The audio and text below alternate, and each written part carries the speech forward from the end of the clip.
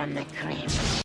How's it going, freaks? This episode of Tales from the Crypt is brought to you by the folks at thecryptocandle.com.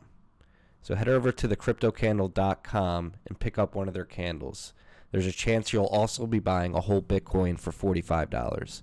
You read that correctly, a whole Bitcoin for $45.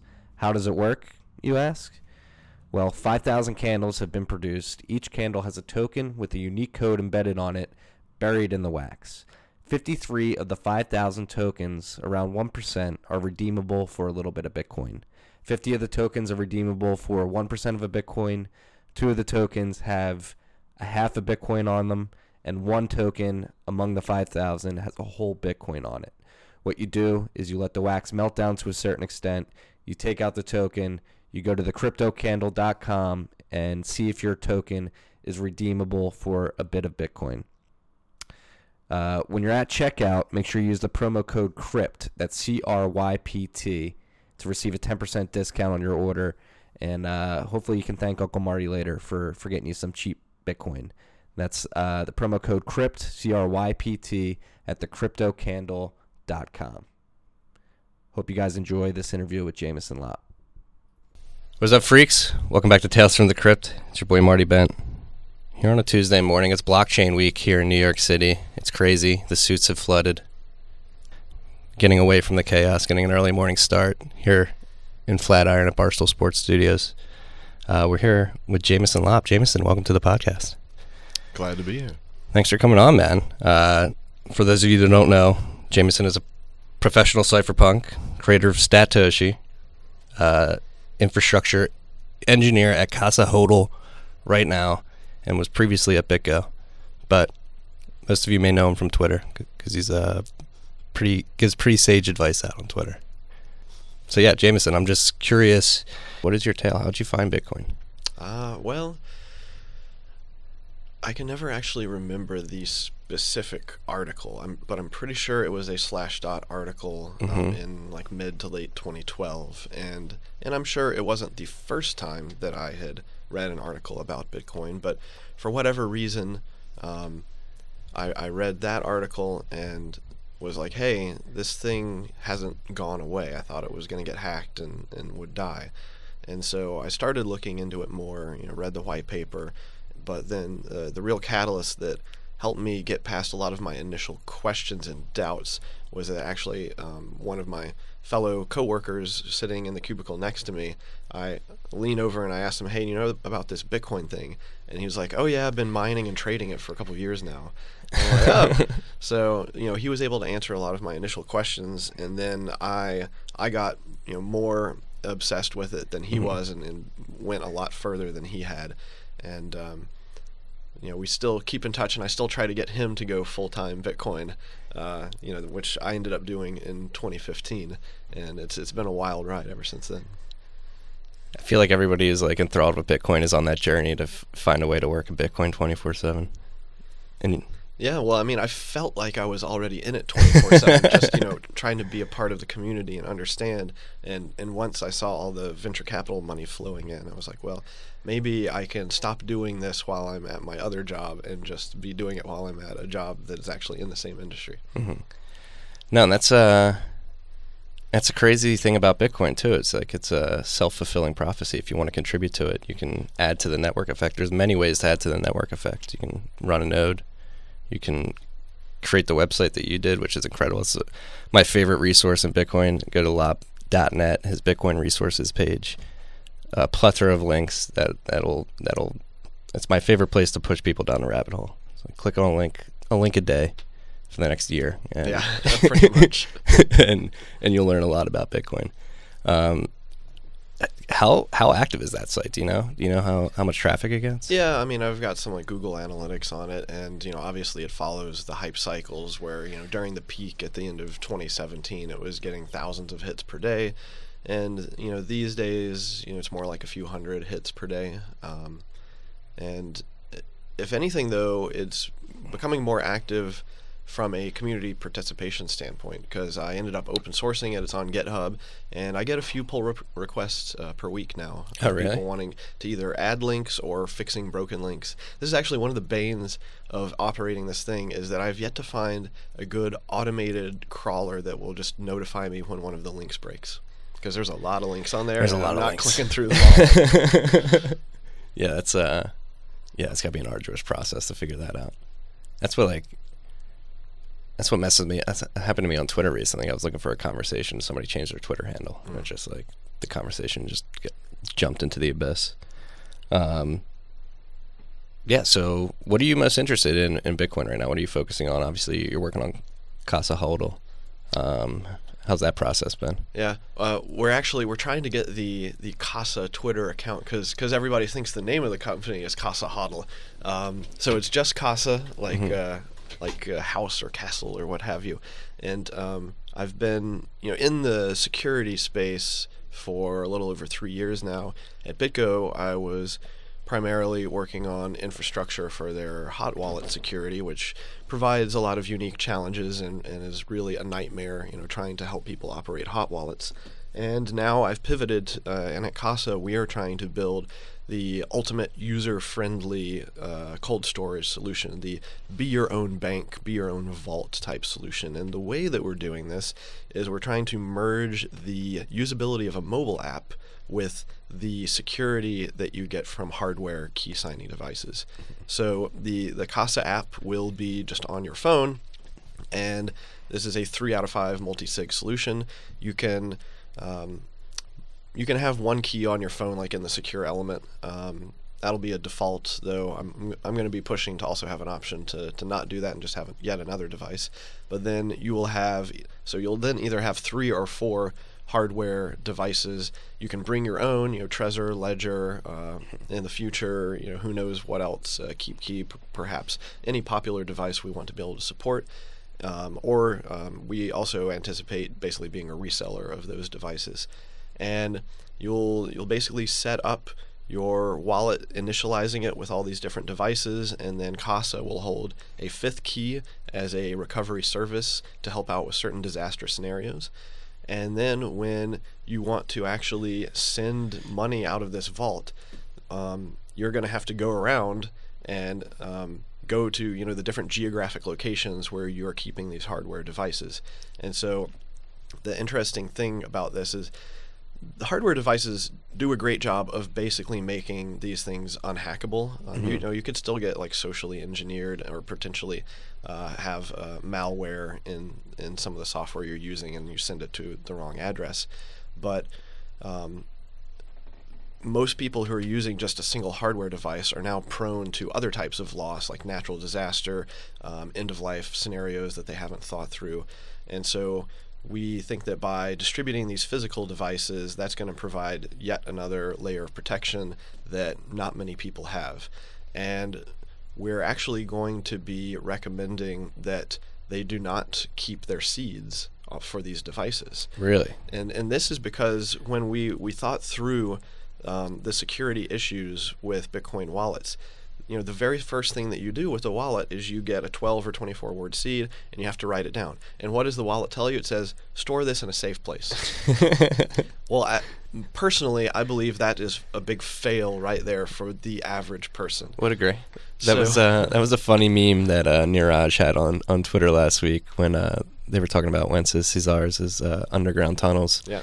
He was like, that feeling when they're talking about these nuclear tunnels where the rich are storing their Bitcoin, and I have mine and my seed on a Post-it note in my sock drawer. Exactly. That's a lot of people's security these days. Yeah, and so we figure that we want to help guide users through best practices, and the best way to do that is to help them avoid as many situations where they could easily shoot themselves in the foot due to ignorance or just not understanding security.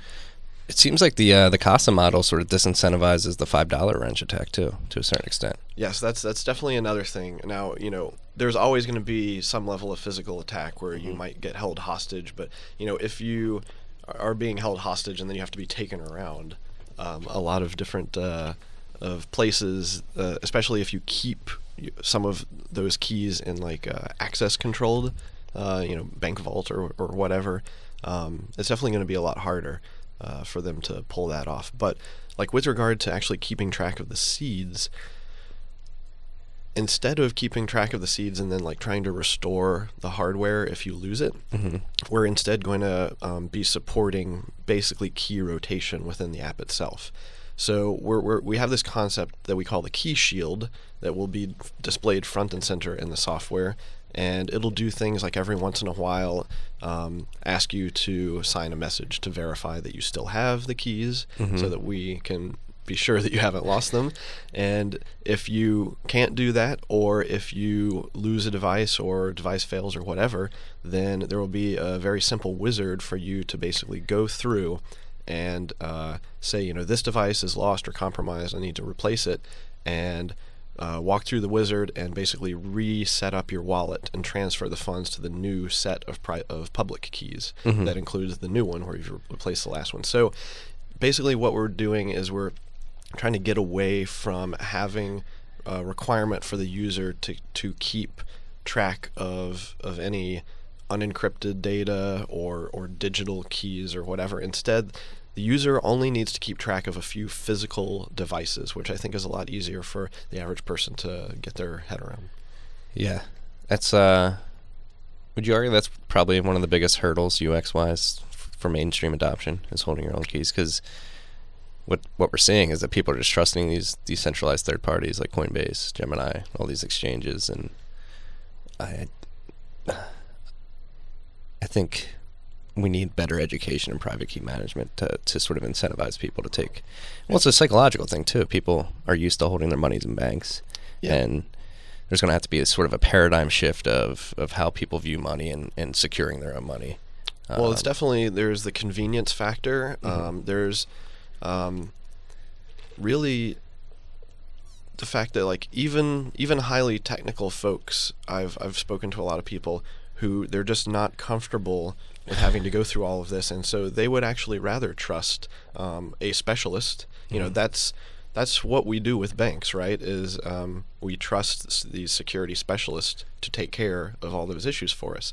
And of course, we're all familiar with the trade-offs of trusting, particular specialists to do things on our behalf. But this is why, despite the fact that there are so many awesome, cutting-edge, mind-blowing stuff happening in this space, why after being in this space for like 5 or 6 years, I'm still just focused on private key management, because I feel like it's this foundational thing that we are still a long ways from solving properly. Right, and that's one of the things that irks me about the space right now is the impatience of everybody. We have a protocol like the altcoin world, the ICO bubble, whatever you want to call it. It's everybody acting out of impatience. They want everything out of the box right away. And these technologies have been iterated on for decades. And we just got Bitcoin just under a decade ago, and it's going to take time to fortify the system. Like, if you had to put like a timeline on it, I don't know if you could, but I think that we've come really far in 10 years, going from zero to having probably tens of millions of people that actually use crypto, having these huge conferences with 8,000 something people at them, getting daily mainstream media attention. I think I was seeing some statistics recently that something like over 80% of people are at least like aware of cryptocurrencies. It's crazy the normalization that's happened over like the last year and a half in particular. Like finviz.com, which is a website that I used to frequent a lot when I worked like at a hedge fund to follow market prices. They have a whole crypto page right now. It's crazy. It's I didn't think it was going to happen this fast. Yeah, and so I think it's easy to overlook how far we've come and still see that we have a very long road ahead of us, and we want to get to the end of that road as quickly as possible. And I guess I tweeted something recently where I was like, eventually the the protocol is going to ossify and Bitcoin is going to become boring, and then we're going to stop talking about it. And Can't wait for that day. yeah, I kind of look forward to that day. It'll also be it'll be bittersweet that we succeeded, but now hopefully by that time there will be some new cool thing that we can be working on. Right. Ossifying the protocol. Do you think that's possible? I think it's pretty much inevitable with any protocol that achieves sufficient adoption, and at least if we're talking about like decentralized internet protocols, you look at SMTP or HTTP, any of these low-level protocols. I challenge anyone to like go out and try to find people who are debating making changes to these protocols. I mean, it's just not happening. Now, there was, I guess, HTTP2 finally came out recently after many, many years of development. Actually, like Mike Belshey at BitGo had contributed to that, like before I think he even got into doing Bitcoin stuff. That's how long that took. But I fully expect that if the protocol continues to the point that it has like sufficient market penetration, then it just becomes too onerous to try to change it. And so then we start building stuff on top of it because you don't need to get that same level of consensus to change it. What are the features that you would like added before ossification? Well, do you think Bitcoin could survive in perpetuity as is, or? It could survive, but I think one of the, other than of course scalability stuff, I mean, I think the biggest failure in Bitcoin is privacy right now. Is that it just has terrible privacy, and that's why we have so many other blockchains out there that are competing on the basis of privacy alone, is because that is one of Bitcoin's greatest deficiencies. Yeah, fungibility is going to be crucial. That's what I've been saying is going to be like the next SegWit battle, is making Bitcoin fungible. Well, yeah, I mean, and that could definitely get interesting once again with the like culture clash between Asian miners and the rest of the world. Culture clash. Let's jump into that. There's a lot of culture clashes going on all over the place between competing protocols, between different stakeholders within the incentive system. It is crazy. It is a global decentralized system, and you're having to cooperate with people that, frankly, you really don't understand their culture at all. And so it felt like during the SegWit and Bitcoin Cash debates that the Chinese miners just felt like Westerners weren't respecting them enough, and sort of what they've done, which I would agree is merited to some extent. Like without Bitmain, we would not be where we are. A lot of people hate on Bitmain, but I've been saying this a lot recently. They were one of the few companies in the early days willing to take the monetary risk, and they're reaping the rewards right now. So what's your view on the culture clash, and is there anything we can do to sort of bridge the gap? It's tough because I can't claim to actually understand their culture all that well. It's tricky because you can view the like power balance between the different entities in the ecosystem in different ways, and some people see miners as the powerhouse that is continually building the blockchain, whereas other people view them more as it's the rest of the ecosystem that's actually creating the data that goes in the blockchain, and all the miners are doing is time stamping it. And so there's no real like right or wrong perspective there. Like they're both correct, but then you get into the debate of, well, who really has the power? And so that's why all that, the UASF stuff and SegWit2x and all of that was fascinating to watch last year. And I was actually disappointed that SegWit2x got called off at the last minute, because I wanted to see what was going to happen. Nothing would have happened, right? They would have missed it, or it would have grounded to a halt. We found out later that it would have just completely jammed up. Now I'm sure that eventually they would have fixed that bug and it would have proceeded forward, but. Jeff Garczyk's on to pushing an ICO now, so he's not too worried about it anymore. I think he's put that whole mess behind him. Hopefully he's been shamed into irrelevance. Won't make you comment on that. No, but it's interesting. We found out, like, the intolerant minority has the power in these networks. Like, full node operators Would you? Oh yeah. One way that I've put it before is that like the most powerful thing in Bitcoin is apathy. You could say the most powerful thing is it's the power of no, but no is the default. Mm-hmm. And so I think it ends up being more the power of apathy, because the default is disagreement with breaking changes. I would say I'm pretty what percentage of the network would you say is apathetic? I'm gonna put a. It's hard to say. Despite all of the arguing and vitriol and whatnot that happens on social media, I think that there is no real representation of the Bitcoin community. And this is one of the things that I find kind of amusing, is a lot of people who get upset because they look at subreddit. That's what I was going to say. It's our Bitcoin. Yeah. So many people who think that our Bitcoin is the Bitcoin community. I'm like, are you kidding me? Maybe that's the only place that you go to. But honestly, I've been following Bitcoin since 2013. I rarely go on Reddit. I don't like Reddit. I just don't like the UI of Reddit. It annoys me. I've definitely stopped talking and conversing to many people on Reddit, and in general, I find Twitter to be better signal to noise. I do as well. Why do you think that is? I think it's just because you have more power to curate your own experience. Right. That's one thing. Yeah, people that hate on Twitter, I'm like, you're not using it correctly. You have to probably not. Right? You have to create lists. You have to. Yeah, you do have to put some work into it, and, right. And then a lot of people get pissed off about different Reddits, and they might be pissed off at the Bitcoin subreddit because they don't like how the moderators do certain things, or you might be pissed off at the BTC Reddit because you don't like how the community on there does things and downvotes people for certain stuff.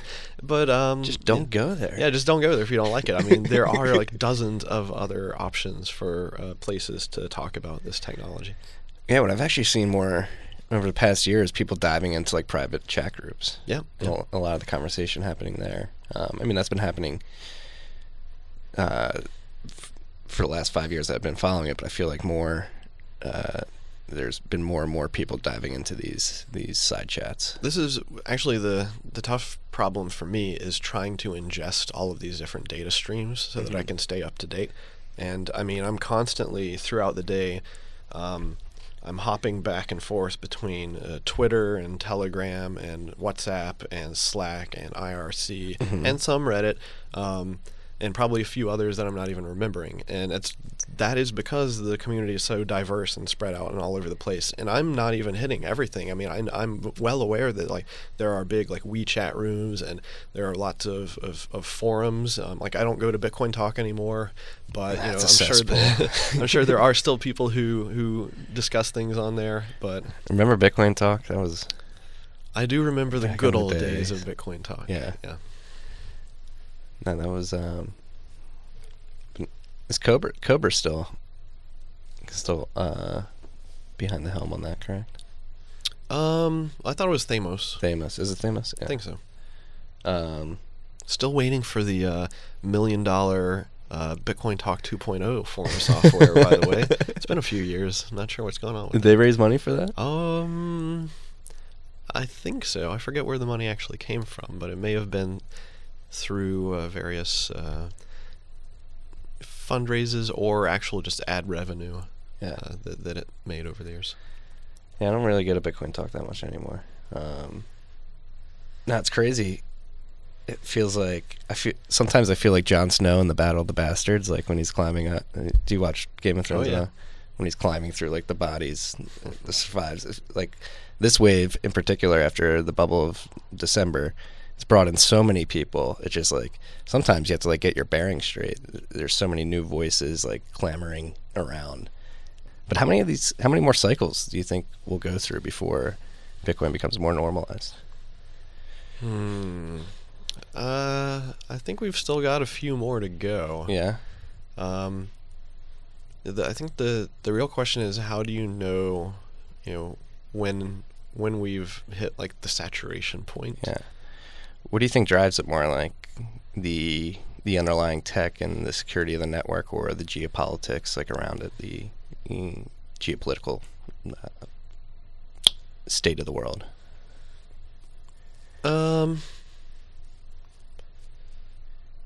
Well, I mean, this is like a very viral technology, so I think that, the reason why you see the waves happening like this is because a few things may happen like on the tech side that get people excited, and then you start to see evangelism and basically the viral network effect start to spread and basically grab hold of a new set of uninitiated people, and then some of those people may get excited, and they then do the same thing, and it repeats until eventually it peters out, and like there's no one really left who wants to get excited at this phase, because the rest of the world does not yet see anything particularly interesting about it, and then eventually it collapses in on itself, and you're left with the people who are more likely to have gotten excited due to philosophy or fundamentals of it, rather than just like speculation and trying to get rich quick. Yeah. And then the cycle repeats. So let's dive into the philosophy behind it. Like, that's what another interesting thing that's been it's been like, as these waves come in, is sort of Bitcoin's roots are very anarcho-capitalistic. Bitcoin's monetary policy is very Austrian. It's very conflicted with the current way the world works. Yep. So you think we have to convert minds as we convert people to Bitcoin as well? Convert, we're using very religious undertones here. Well, so there's two ways to look at it. One way, which I think I tried to do a lot in the early days, was convert people, like reason with them, like explain to them why this is the superior thing. And I actually stopped doing that. And instead, these days I wait for people who are interested to come to me and ask, questions and want to be educated. But I think the more powerful thing is to demonstrate, the utility behind these networks, and actually getting people to use them, and perhaps like showing them use cases for things that they wouldn't normally be able to do. Now, I think one result of, if you can get people into the system and then they hold on to their value and they see it go up a crazy amount, and they start to realize that like the economics of this system are more beneficial than their savings account or whatever, then that's one way to get them I guess more permanently interested in the system from an economic standpoint. And never met anybody that hates money. And there's no real one answer, though, because of the diversity of people who come into it for many different reasons. And so that's one of the reasons why I stopped like proselytizing directly to people, because I don't necessarily know what their interests are, and so I could very easily miss the mark and be wasting my time. And so for me, at least, it's easier just to put educational resources out there and let people who are interested enough find them and then make their own decisions. Yeah. What do you think is the number one catalyst for the aha moment? I would say for me, it was like creating my own personal wallet and writing down the seed phrase for the first time, being like, holy crap, like that was an aha moment for me, like taking it off Coinbase, creating your own wallet, and sort of interacting with the system that way. Yeah, well, for me, I mean, it was actually making a transaction and getting something in return. That was, and of course, this was a long time ago when it was really hard to get Bitcoins. You basically had to go to Mt. Gox and send a overseas wire transfer. And so at the time, it definitely had much more of a feel of this is some sort of like play token thing. But once you exchange that for something else, perhaps something that you can hold or something that you then make use of, then you're like, oh no, this really is money, and people are treating it like money. Yeah, it's I think the first thing I ever bought with Bitcoin was like a pair of shoes. I was like, holy shit, I got new fresh kicks. But there's another like tricky subject we could jump into, is like how different agencies, different states, different municipalities are defining Bitcoin, and it sort of pisses me off is we can't use it as a currency like we use without an extreme tax burden. So do you have sort of a definition in your mind of how Bitcoin should be defined on a regulatory level? Well, the tricky thing about Bitcoin and a lot of these crypto assets is that I've referred to them as like chimeras. They have properties of multiple different asset classes, and so the result is that you actually end up having multiple government agencies all wanting to define it in a way that suits them best and gives them the most regulatory control over it. And time will tell how that plays out and whether or not it really even matters. Why wouldn't it matter? Because regulatory agencies, I mean, they can, and politicians and whatever, they can pass all the laws that they want, but if they can't actually enforce them, then it's just a joke. So that's why I think it's particularly going to be interesting to see what happens with the SEC and how they react to all of these different offerings. And I suspect that they may end up having to basically give up on trying to define a lot of these things as securities, because some of them are kind of securities. Some of them actually seem to change between being a security and not being a security. And like I think that the complexity of some of these crypto assets is such that the government agencies can't possibly be like flexible and fast enough to actually deal with them. Yeah. No, it's crazy watching the Senate hearings about cryptocurrencies, and it's funny. Some of these politicians are so tech illiterate. It's like how they're not going to be able to keep up. They can't even pass a budget, let alone make overarching decisions about this stuff. This part of the I mean, there's a lot of arms races that are constantly happening. There's arms races around security, around privacy, around regulations. And this isn't new. This is why cutting edge technologies often get adopted by criminals, because they are aware that governments are slow to adopt and understand various technologies. So if you can stay ahead of government agencies, then you've got a big edge. So if the crypto asset ecosystem can continue innovating in crazy ways, then outpace the ability for governments to keep up with it, then that's a very interesting edge that these systems have. Yeah, and that's what I'm pretty sure I picked up this book because of your recommendation, The Sovereign Individual. That's what they jump into. A lot of his cryptography has created a shift in the logic of violence and the leverage that individuals have over these nation states now. Do you think we transition to a post-nation state world? If we do, it's going to take a while. Yeah. It's definitely not going to happen anytime soon. Because that's that's been like the ethos of the cypherpunks, sort of the overarching ethos over the last 30 years, right? It's just creating technologies that enable sovereign individuals to live in peace. Yeah, I mean, there's a lot of overlap between cypherpunk and the crypto anarchist movements, and I think that crypto anarchy is a logical extension of like cypherpunk ideology of sort of taking it to its final conclusion of what happens when there really is no way for an authority to control the entire system. Yeah. How'd you get into it? Like, would you consider yourself a cypherpunk first that found Bitcoin, or? No. Well, I mean, I was a libertarian, and I mean, I had gone through all the political ideologies over the years. I mean, I was raised in a very conservative household and ended up going to an extremely liberal university, and ended up being let down by all of these political parties. I mean, I guess by the time I got interested in Bitcoin, I considered myself libertarian, but Libertarian Party and its candidates in the United States let me down a few times over the years. I didn't fully agree with everything that they were doing, and it was Bitcoin that then led me to like anarcho-capitalism and voluntarism, and it's been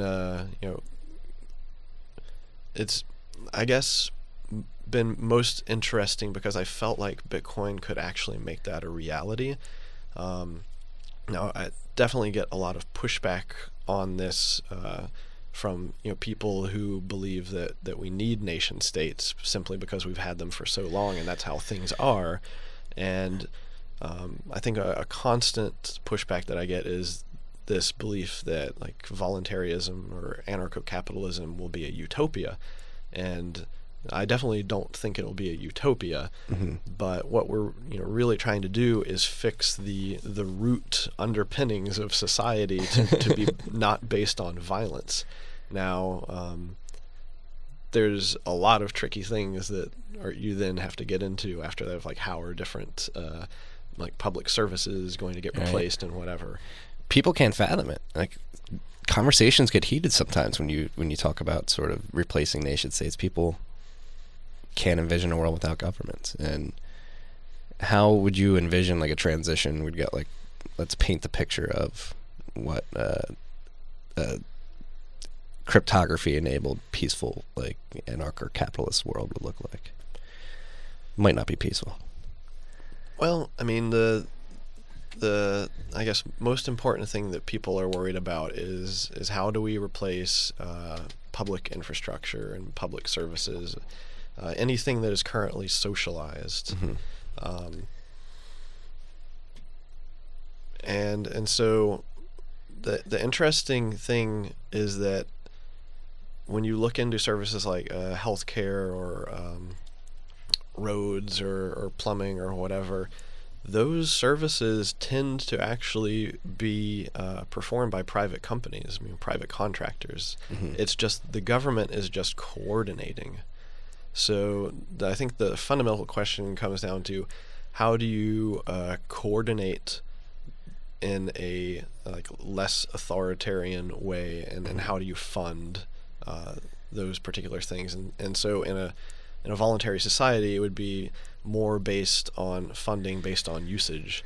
And I think the reason that has not really been possible before is because actually figuring out pay-to-play type usage for all these things would be incredibly onerous. Mm-hmm. But once we are in a future where it's a lot easier to make like metered micropayments and automate a way to remove a lot of the friction that would be required for that, that's when I think this type of stuff actually becomes possible. Yeah, that's the microtransactions subject. It's a touchy one. Some people don't think it could succeed, but so is this a world do you think that would be enabled with like Lightning Network or? Yeah, I mean potentially. Lightning networks have the ability, I think, to enable whole new classes of economic interaction Mm-hmm. that just aren't possible right now. Yeah, it sort of goes back to what I believe it would enable something like Balaji described in the machine payable web, right? Mm-hmm. So you'd be able to just, that's when things get really interesting, when the machines just start paying each other and we don't even interact. Do you think a lot of Bitcoin usage in the future will be machine to machine, or? Yeah, I mean, I don't see why not, especially if we end up basically creating this machine economy. I mean, the machines need to talk. They need to talk to each other, Mm-hmm. and interact economically somehow. Now, they could just, I guess, do that with their own private databases that some company sets up, like a Visa style thing. But Mm-hmm. but it would be more powerful if they were using an open public network. Yeah, an open public network. Actually, one paper that came out, I believe it was yesterday. I don't know if you've read this yet, but mesh networks and sort of, so a lot of Bitcoin transactions are relayed over the internet right now. Yeah. Blockstream has a satellite above us, another avenue through which you could relay transactions, and then this is an interesting one that came. Story about it dropped yesterday. Basically, TXTena, excuse me, working with Samurai Wallet to create sort of a mesh network where you can relay transactions while not being on the internet or not being on a cell network either. So do you know like much about these mesh networks and how A little bit. There are actually a few folks at the conference who are, doing mesh networking stuff, including one guy here in New York. And this is another, I think, fundamental piece of infrastructure that we need, because you can make some pretty good arguments that the internet itself is not decentralized enough. We still have too many choke points at ISPs that are easy for like nation state actors to manipulate or tap or shut down or what have you. And so I am very hopeful that over the coming years we will see the internet become more like a truly decentralized peer-to-peer network. And that'll still probably start off more centralized at first, as we see large companies like blanket the earth via satellites and drones and hot air balloons and all that stuff. But once we do have this like blanketed internet, then it should be like that much easier to start creating your own mesh nodes to then be able to propagate around at ground level. Yeah, and that's again, like you said, like it's an important thing to think about in regards to decentralization, is you need multiple ways to relay these transactions. And so right now we have it through the internet, satellites, a mesh network. I believe Nick Szabo and Elaine Yu are working on shortwave radio transmission. Yeah, they were working on basically, being able to bounce signals off the atmosphere to relay them like over borders of nation states that may be trying to censor you. But that's really, really low bandwidth, but high censorship resistant operation. That's like who would use that? Like, in what scenario would you have to use like a shortwave? Would it be like possible to do that like on a mass adoption level, or would it be very specific use cases? No, I think it would be more specific. I mean, at least right now it requires setting up specialized hardware, and I guess if I recall correctly, one of the other tricky things is you have to be careful about like how you're directing those signals, because it would be possible to triangulate them if you're just like broadcasting all over. It's a very cypherpunky type thing to do. I'm not sure like how far they intend to take the technology, like how easy they want to make it to use. You just have to prove that you can do it. It's crazy. And then you have people like DeSantis talking about bouncing radio waves off the moon to do it that way. Just use the moon as a satellite. Yeah, it seems like a long way to go, though, because my understanding is that normally you can bounce them off the ionosphere. Yeah, I was actually talking about that with Bitcoin Sign Guy last night, believe it or not. We were talking about bouncing stuff off the ionosphere. Incredible kid. One of the best memes in Bitcoin to date, I would say. Buy Bitcoin behind Janet Yellen. So there's... I don't know how to jump into this topic, because swatting. Are you okay with talking about that? Yeah, I mean, I haven't revealed like all the details of it. I have a blog post though that I'm gonna go into all the details soon. Okay, so we'll let the blog post speak for the whole experience, but like in general, it's a social engineering attack. Do you think stuff like that is gonna become more common as Bitcoin price appreciates? Yeah, well, this is kind of an interesting aspect of, I guess, the rise of crypto anarchy, is that now, due to the level of anonymity that sophisticated attackers can pull off on the internet, they can actually exploit vulnerabilities that nation-state agencies have created. And that the main one with swatting, of course, being that these emergency call centers will take a call from anybody, even if they don't know who it is or where it came from, and they will they're basically instructed through their own government protocols that they have to treat everything as potentially real. And so the result of that is that you've got this one random guy ends up spending like 10 minutes of his day and is able to expend probably in excess of $100,000 of public resources to lock down my entire neighborhood with dozens of police units and the SWAT team and the mobile command unit and EMS. And I mean, it was Holy shit. It was crazy. Holy shit. I mean, I was, obviously I was upset that someone targeted me. I knew that it was a possibility, but the more upsetting thing was just the general waste of public resources, because I mean, I'm a taxpayer, and so some of that is my resources too. Mm-hmm. And I know that this is not a one-off incident. There have been many others like it, and as far as I can tell, they continue to happen, and the law enforcement agencies don't seem to actually be doing anything to try to close this vulnerability. The only thing that I know now is that my particular local law enforcement agency has me on a list that says if this guy, has a call that says it's from his house, saying it's a life or death situation, call this phone number first to verify with him and make sure that it's not fraudulent. I'm like, that is not Holy scalable. shit. I mean, that's cool that you're doing that for me, but that is not scalable. Finding that in the moment would be, I can't imagine that would be easy at all. That's ridiculous. But this plays into the drug war too, because a lot of these municipalities need to justify their budgets. So in particular with the drug war, like these SWAT teams love going on missions to knock down doors and kill dogs for a minuscule amount of marijuana.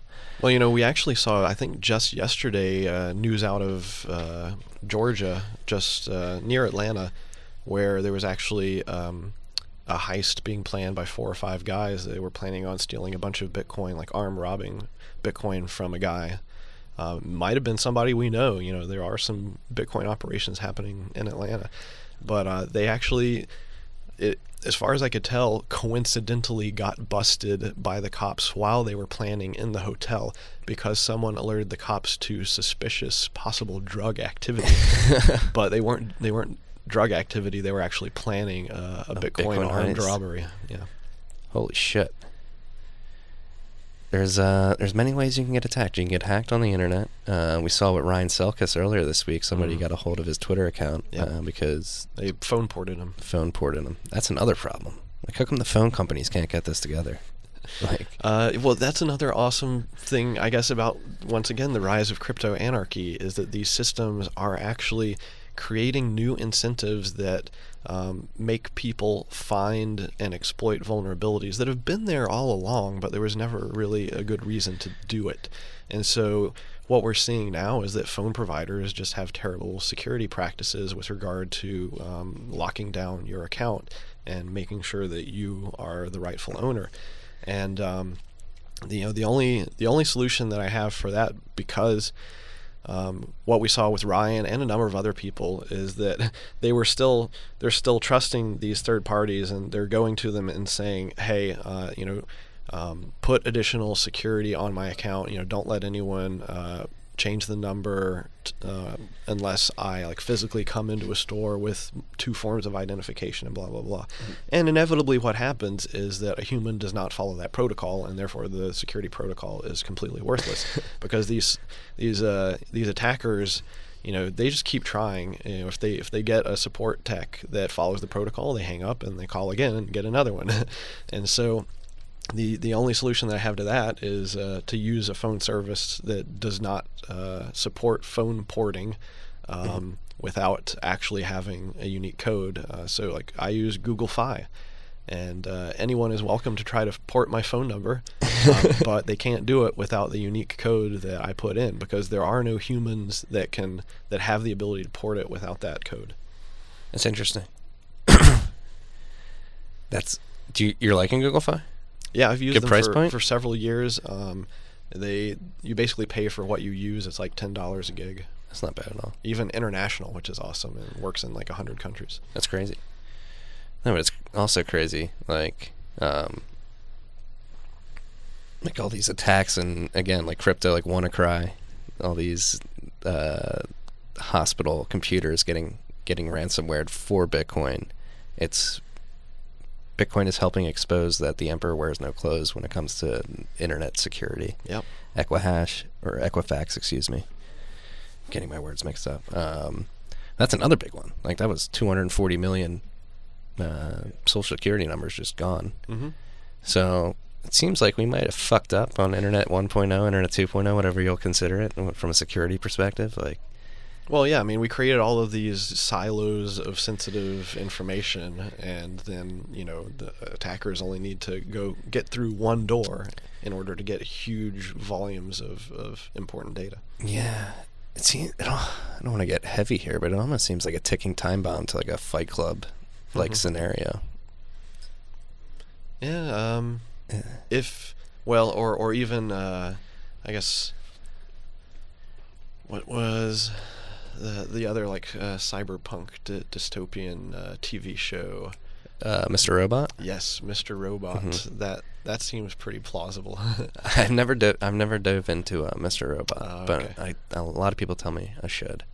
But yeah, it seems.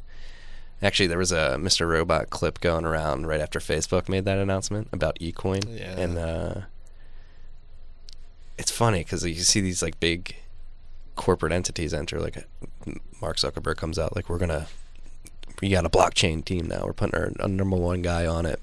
But it's like, this is like against the whole ethos. Like, you can't. I'm definitely interested to see what they come up with. Do you think they make a Facebook coin, or? I mean, so far the announcement was so vague that it could be anything, and the odds are in the favor of them doing something stupid with regard to blockchain. It's very hard to, I think, do it right, do it in a way that actually makes sense. And in most cases, I think that any like blockchain-based protocol that is basically being written and administered by one company is probably doomed to fail. Yes, It just doesn't make sense. Antithetical to the ethos. Like, I tweeted out like, all right, Facebook, you want to get in, just experiment with Lightning Network and make it easy for Facebook users to send Bitcoin between each other, and buy Bitcoin, do that, and the network effect you'll create by doing that will make that Bitcoin more valuable in the long run. Yeah, I mean, that's why I really like what Square is doing with their Cash App. Square Cash App is on point. Have you used it yet? Oh yeah. Yeah, the UX is incredible. The Bitcoin's in your wallet right away. You can withdraw right away. It seems like Jack's building a bank, right? He's got the credit card connected to the app now, and he just announced that they've got a lot of deals with retailers where you get cash back, which is pretty cool. And it seems like he might be a Bitcoin maximalist as well. That's the rumblings that I've heard. Yeah. Yeah, he came out with a bold prediction, like Bitcoin reserve currency of the world in 10 years. That would be crazy. And we've got a long way to go till then. Trillions of dollars. Yep. All right, we'll wrap it up here. I'll have a wrap-up question. So, are you optimistic or pessimistic about the state of Bitcoin at the moment? Definitely optimistic, especially with Lightning Network.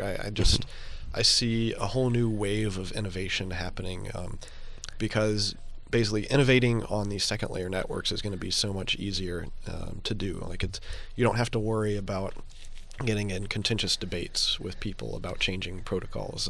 You can basically be writing your own stuff and not have to get permission. So I think like the permissionless innovation on the second layer networks is going to be a huge boon. And the folks that I talked to about it, like Alex Bosworth, who worked with me at BitGo for a while, and he's basically diving headfirst into thinking about this new ecosystem. He's always coming up with this new stuff. He's like, I was thinking about this and that, and I just realized that you can do this cool new thing. We never even thought of it before. And so it's just this new acceleration is what it feels like, and seeing a whole new class of developers get interested. Yeah, that's the other thing, the developer not drain. Like, it's interesting seeing developers get more and more interested with this. And where would you say the state of like the development world is, and from a developer perspective? I mean, Ethereum has the developer community down pat, right? How would you compare Bitcoin and Ethereum's development community? So there are very different, I guess, development philosophies between the two communities, and I think that Ethereum community tends to be like easier to get into. They're, they put a lot of effort into being like easy to get up and running and write your first dApp type of thing, whereas in Bitcoin it does tend to be a steeper learning curve, and there's more focus on being conservative and security practices and whatnot, and so it's definitely harder for new entrants. And that's why I think we can benefit from more developer outreach, and that's why I like to see the stuff that like Jimmy Song and Chaincode and stuff are doing. And I want to see more of that because we're definitely seeing an impact from it. Yeah. No, it's Jimmy's class, and then what Chaincode and things like the things that companies like Blockstream and Chaincode are doing are awesome for the space. The Chaincode residency is very impressive. From what I can tell, and they sponsor one of the best meetups in the city. Thanks for the free pizza. But you have to go on to another podcast. Where can we find out more about you, Jameson? Well, it's all on lop.net, LOPP.net. And do you have a parting word of wisdom for the freaks out there? Well, you asked me if I was optimistic or pessimistic, and I think that the answer has to be for everyone to be optimistic, because these systems are only going to be as good as what we put into them.